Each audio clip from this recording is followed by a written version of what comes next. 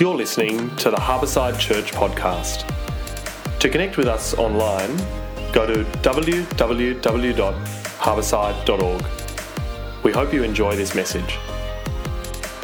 The kids take in the washing, make the beds, just little ways of adding value. And I remember one client saying to me, "You just did everything with so much love." Well, kind of when you've got that, you know that you've transcended the fee-for-service thing. You've transcended the value of money. You begin to operate in the sphere of grace, of gift giving and receiving. And some things are just too valuable to be truly measured by money. And something like that is going on here in Mark chapter 14. This woman brings her perfume. She pours it on Jesus' head. She's showing how much she treasures the body of Jesus in an action which just makes no sense from a monetary point of view. And in the same way, I want to encourage you to treasure the body of Jesus. In a few minutes, I'm going to urge you to honor it and then to tenderly care for it. But first, I want to help you know how to recognize the body of Jesus. So what do I mean by the body of Jesus? So far, I've been deliberately ambiguous. Do I mean the flesh and blood body of our Lord Jesus, the historical Jesus? Or do I mean the church? Well, I mean both. Let me just explain. And to grasp this, what we need to do is just take a step back and look at the sweep of these few chapters, Mark 11 through 14, because what's going on there is that Jesus is redefining the worship of God. You see, up till this point, the place for God's people to meet with him was the temple in Jerusalem. And here in this section of Mark, Jesus himself is there going to the temple along with enormous crowds of pilgrims who've come from all parts of Israel to be in Jerusalem, to come to the temple. They're there for the Passover and the Feast of Unleavened Bread.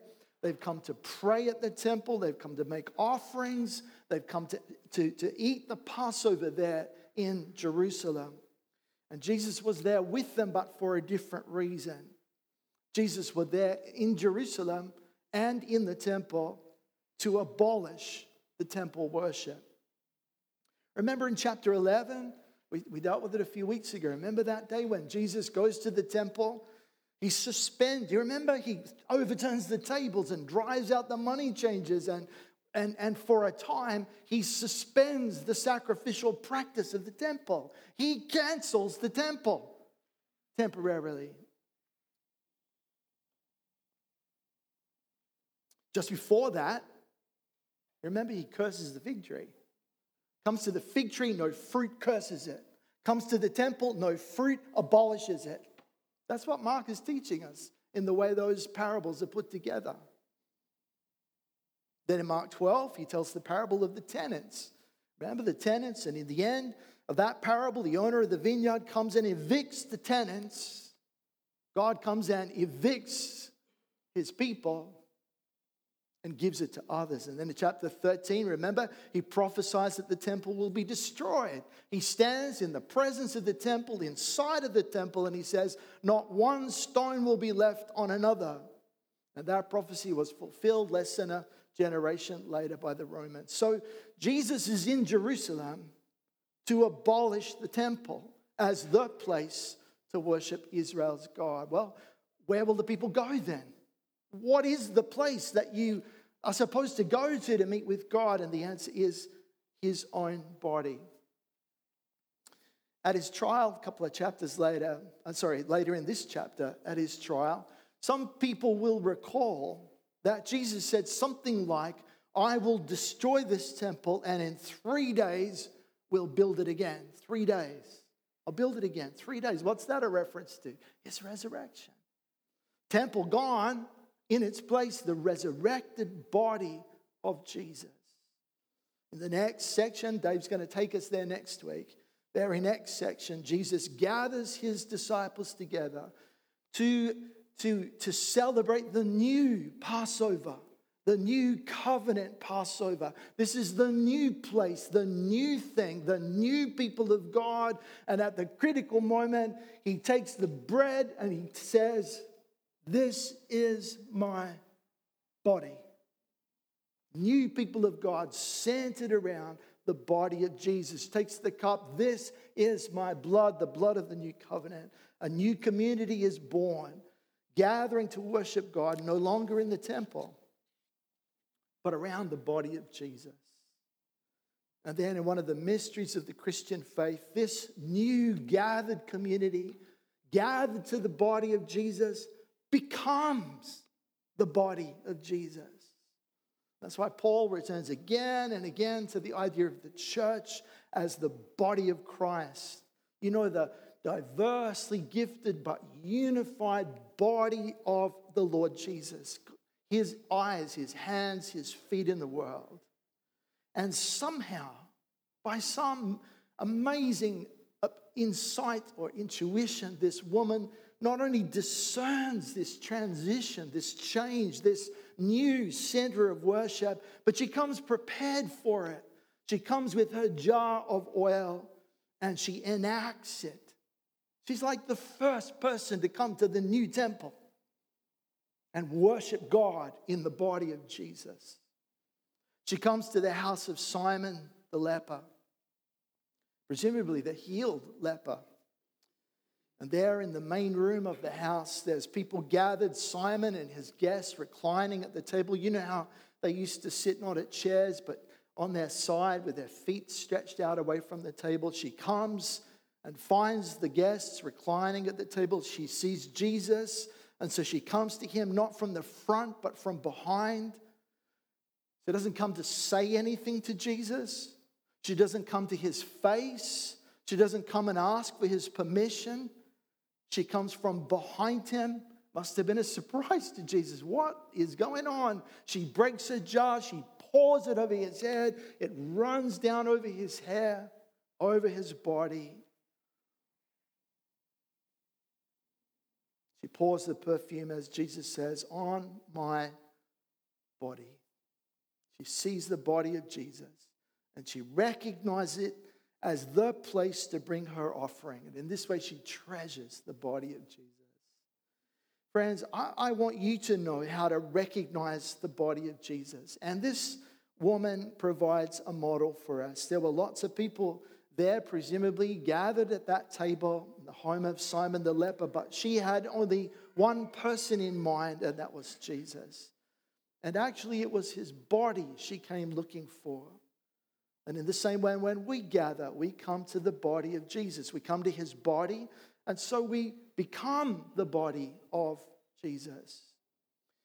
And of course, you know how it is. We gather like any other social group. We turn up at approximately the appointed time. Some people come early, some people come late. That's the way it is. And then at the appointed time, someone calls us to attention. And then in a dozen different ways, what we Christians do is that we begin to declare our uniqueness, the thing we've gathered to, the thing we have gathered for. And we begin to remind each other about the story of our Lord Jesus. And we tell about his life and his death and his resurrection and his glorious ascension. And we speak of his return. We've spoken of all of those things this morning already. We tell the story of the body of Jesus. And as we tell that story, we become the body of Jesus. And so I want to encourage you, take these stories with you wherever you go. Whatever church you go to, take these stories with you. The story of this woman as she reenacts the story of Jesus. Take them with you to any kind of church. It may be a strange church to you. It may be a church with different practices and customs. They may be gathering and worshiping in an entirely different language, but listen to what they say about the body of Jesus. And when you hear them telling the story about Jesus, when you hear the story of the body of Jesus, you are listening to the body of Christ forming in that place. I went once to a Norwegian Reformed service on Easter Sunday. It was beautiful, beautiful music and beautiful in so many ways. I couldn't understand a thing. It was all in Norwegian. I didn't have anything to help me understand it. Then I heard them say, Jesus stå upp. Jesus stå upp. What I heard was Jesus stood up. Jesus rose up. Jesus rose from the dead. And then I knew these are not I'm with my people. We belong. This is the body of Jesus. Many churches have prayer books to help them at this point to welcome people and conduct the entire service in a way that invokes the God and Father of our Lord Jesus Christ. Here in the Baptist Church, we've never had prayer books. Well, we do have a prayer book, and it's this. The Bible is the prayer book of the Baptist Church. But what that means is that we depend on our leaders each week to know the scriptures well enough to center us and help us keep focused. And so this morning, I want to encourage everyone who's leading our services and worship leading. Remember this woman and bring us to the body of Jesus. Welcome us in the name of Jesus. Remind us of the story of the body of Jesus. We don't need the whole story. Just a part of it will do, but bring us to the center. Be intentional. Be deliberate about that. Declare who we are as you draw us to the center of the body of Jesus. And in your relations with other Christians across other denominations, listen carefully to the way they describe their faith. And if the story of Jesus' incarnate life, his death, his bodily resurrection, if that story is being declared, then they belong to us and we belong to them. They may have some weirdisms, that's true, but then so might you. We all have weirdisms, but this is the center, the story of the body of Jesus. And if you hear that story, then you and they belong together in the body of Jesus. So treasure the body of Jesus, firstly by recognizing it. Secondly, treasure it by honoring it. Look, there was something astonishingly beautiful about this anointing. Let me tell you about the little bottle she brought with her that day. It was an alabaster jar. Hope we get to see it. A little alabaster jar. That means it was made out of a beautiful, very soft kind of stone, which you can carve by hand. And here it's been carved into the shape of a little jar. Must have had quite a long neck, just like that one does. And sealed at the top. And she obviously wanted to use the whole of it. She breaks it. She doesn't take the stopper out. She breaks it. She had decided to use the entire contents of the jar that day. The jar was filled with a fragrant oil. It's called nard, or spikenard is the name of the plant in some forms. And it was amazingly expensive. Maybe $50,000 or $60,000. Maybe more. 50 or 60. Imagine if you had that in your hand and it's worth $50,000 or $60,000. Extraordinarily expensive. Why was it so expensive? Well, the answer is that it came from a very long way away. This oil is made from the roots of a plant that only grows at very high altitude. Now, where might you go in the world to find people taking care of high altitude gardens and pastures? Well, the clue is in the word nard. The word nard is a Sanskrit word. Sanskrit from the Indian subcontinent. And if you were on the Indian subcontinent, where would you go to find a high altitude place? You'd go to the Himalayas, wouldn't you? The Himalayas. This oil came from Nepal. Well, it might have come from Bhutan. It might have come from northern India. But, the highest mountains in the whole of the Himalayas, well, they're in Nepal. So let's claim it for Nepal, shall we? Let's say this oil came 5,000 kilometers from Nepal. In Nepal, you can get it to this day. It's called Jatamasi. You can buy it, about $1,300 a litre. What was so special about this oil? Well, it's amazingly fragrant. The smell is sweet and leathery and fungal. Don't ask me to go any further with that.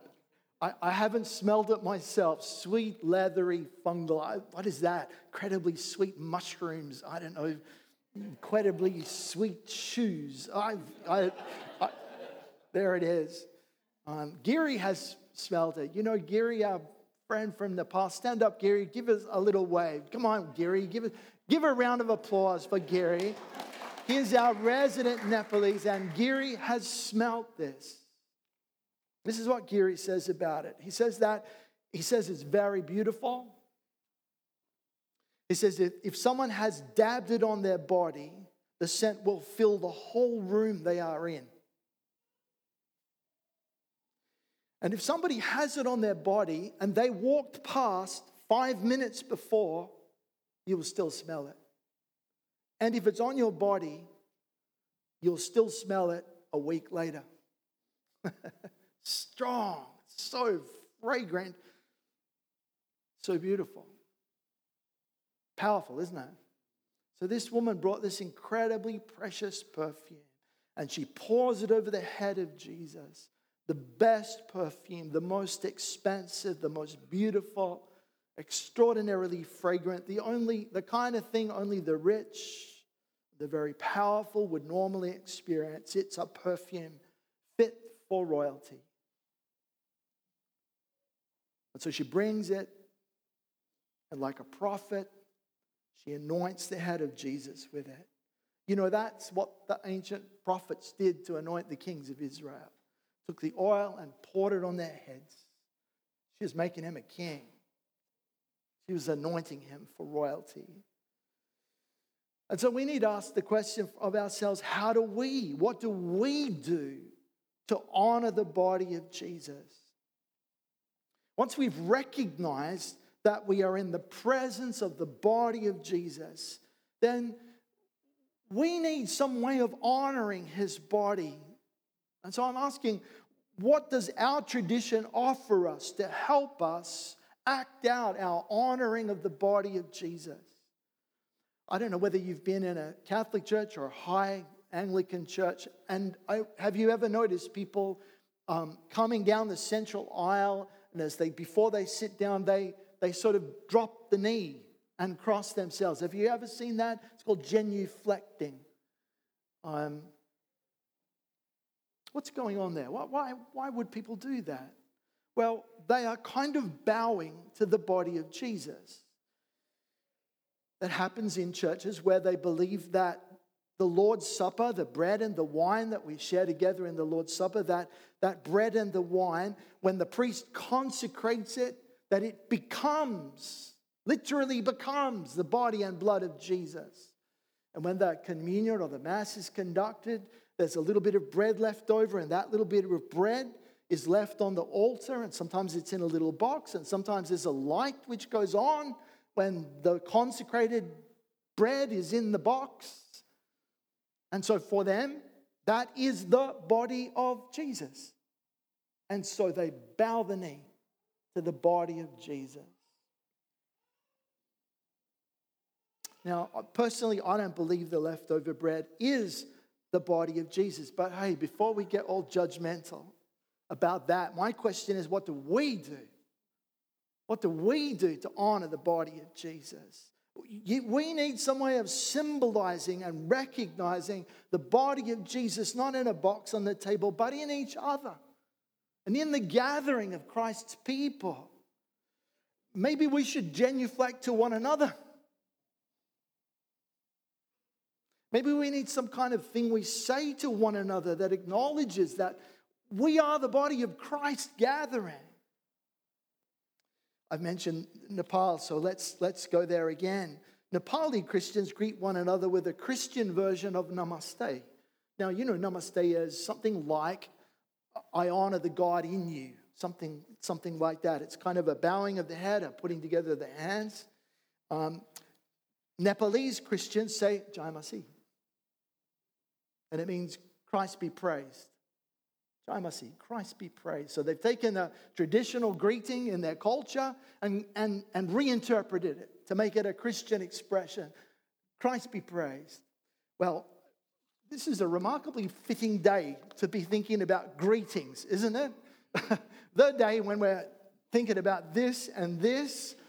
Here's another one, Jai Masih. I don't suppose we need to speak Nepalese, but there's a pattern from another church and another tradition. At least it's a distinctive way for Christians to acknowledge one another and maybe even to acknowledge the Christ who is in us and amongst us. of whom we are his body. I'm searching for a way for us to habitually express our reverence for the body of Jesus in our midst. And I guess I'm asking why we don't do this routinely. And the answer, I suppose, is that, well, we probably don't think it's that important. Yet the New Testament teaches us to honor one another. There's only one there's only one competition that is affirmed in the pages of the New Testament. It's this: outdo one another in showing honor. That's when you're at the door and two people trying to go through the door, and you go, no, after you, no, after you, no, after you, no, after you. My father used to do that, after you, after you. And when you finally relented and went first, then he'd try and crush his way through at the same time. And that's the kind of competition that it ought to be in the church. No, I will honor you. Oh, no, I wouldn't have that. I will honor you. No, I have to. Scripture tells me I must outdo you in the way I'm being ridiculous, but honoring one another, outdo one another in showing honor, and submit to one another out of reverence for Christ. Can you see the moral connection there between love of Christ and submitting in the body of the church? Submit to one another out of reverence for Christ. So I am encouraging us all. Treasure the body of Jesus. Recognize it. And when you see it, honor it. And then lastly, tenderly care for the body of Jesus. So here comes this woman out of the blue with a jar of incredibly expensive perfume. She comes up behind Jesus, pours it over his head. And do you see how Jesus interprets her action? He calls it a beautiful thing in verse 6. And then he says, she did what she could. She poured perfume on my body beforehand to prepare for my burial. We have no way of knowing what she meant by what she did. But Jesus receives it as an act of kindness in preparation for his coming death. Death is looming. Wheels are in motion.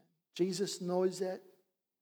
In that tone, in that mood, in that place, at that time, with his death looming, Jesus takes comfort in the generosity of this woman. She soothes his body. She comforts him in the face of his death. She tenderly cares for him. And at this point, if we just draw back a touch and see how what this woman does on this day enacts the whole of the gospel. It enacts the incarnation. She anoints his body. It enacts his death. She anoints his body for burial. And it enacts his messiahship, his anointed one, his Christ status. For she anoints his head. Incarnation, crucifixion, ascended glory. The whole gospel is there. Remember some weeks ago we were in Philippians 2 and we remember that ancient song. Do you remember the descending, ascending, filling story of Philippians chapter 2? Christ who did not count equality with God a thing to be grasped, but emptied himself, becoming a human being, and was obedient even to death on the cross. Therefore, God has lifted him up. That whole story is here in this action. And that's why when Jesus says, wherever the gospel is preached throughout the world, what she has done will also be told. And he's not just saying this is a quirky story and it'll be added on to the gospel. He's saying this is the gospel in action. She enacts the gospel. And the story will be told because in the telling of the story, we're telling the gospel about Jesus. So she tenderly cares for Jesus' body at the time when he was preparing himself for his own crucifixion. And in the same way, we should tenderly care for the body of Jesus when it suffers. And I'm sure you noticed there the reference to the poor. And if you read it quickly, they say this money could have been given to the poor. If you read it quickly, it could sound like Jesus is dismissing the importance of caring for the poor. Poor you will always have with you. You can help them anytime you want. But actually, if you think about it, what this brief conversation underscores is that both Jesus and his disciples assume that they will be always caring for the poor. They both assume there will be poor people in and around the body of the church and that they will have a responsibility for caring for them. Yet another way of treasuring the body of Jesus. Tenderly care for it when it is in need. Folks, isn't the church an amazing place when it is tenderly caring for those in need? And, there is no end of human need. Even here in one of the richest nations in the world, we are in need. Need may be poverty, but it may be sadness or loss or regret, or physical pain or fear.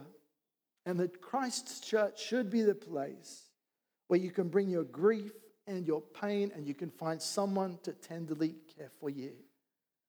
And I know this can go wrong in lots of ways, but at the core, we need to be like this woman who intuited pain, who anticipated pain, who responded with tenderness and with generosity. We like to think we're immortal, but we all have death in our bodies. We all have a day appointed for us. We are all moving steadily towards that final day. And at some level, even though we pretend we know it about ourselves, we know it about our lives, and we look for a place and a people who will embrace us in our humanness, our human weakness. We look for people who will have a kind word and a warm touch for us. We each need that. How wonderful it is when the church is like that.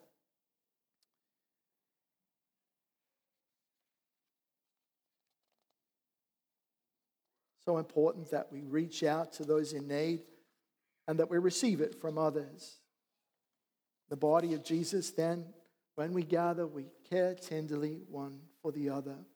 And we pray for one another. What a privilege it is to draw alongside our brothers and sisters and to pray. So we may not be able to hug each other, but we can pray for each other. And you don't have to put your hand on someone. You can just hold your hand near them and you can pray. And so I think it's helpful and wise that we keep a little distance, but we can still minister to one another. So let me encourage you, don't back away. I know it's a little awkward, but my rule of thumb is when in doubt, reach out. Almost like for today, it's kind of like reach out, but don't quite touch, but keep your face up and you're pointing towards people and your heart open and your arms open, your life open, and you can talk, right? And respond to people. People need to know they have a place. People, you may not be able to touch them, but people need to know you're interested in them. So don't back away. Stay close, kind of pointed towards people. So just to finish, treasure the body of Jesus. Recognize it, honor it, tenderly care for it. When I was a young guy, I was thinking about full-time ministry. I went to visit a friend of mine who was in ministry in Adelaide. One night he asked a young couple to come over and pray for me. And obviously saw I needed prayer in some particular way. And they began to ask me, how do you feel about the church? Man, I just went into my tirade about how disappointing the church was, compromised, hopeless, pathetic, makes me so angry. And they stopped me. No. That is not of the Spirit of God. And then they prayed for me. Lord, take away this anger, give him grace. And from that, I'm sure, 40 years later, has come over those years, a tender love for the body of Jesus. Maybe you need someone to pray for you like that. So sweet when believers come into the body of the church, honoring it, loving it, treasuring it. So sad when believers come into the church critical, attacking, negative, disappointed. Let me encourage you. In the Lord, transform your heart so that you come into ministry, come into the body of the church, treasuring it. On the day I was ordained to full-time ministry, the leader said, never forget how great a treasure has been entrusted into your care. And folks, I'm going to say to you, don't forget how great a treasure has been entrusted into your care. May God teach each of us to be like this unnamed woman and treasure the body of Jesus. Bless you guys.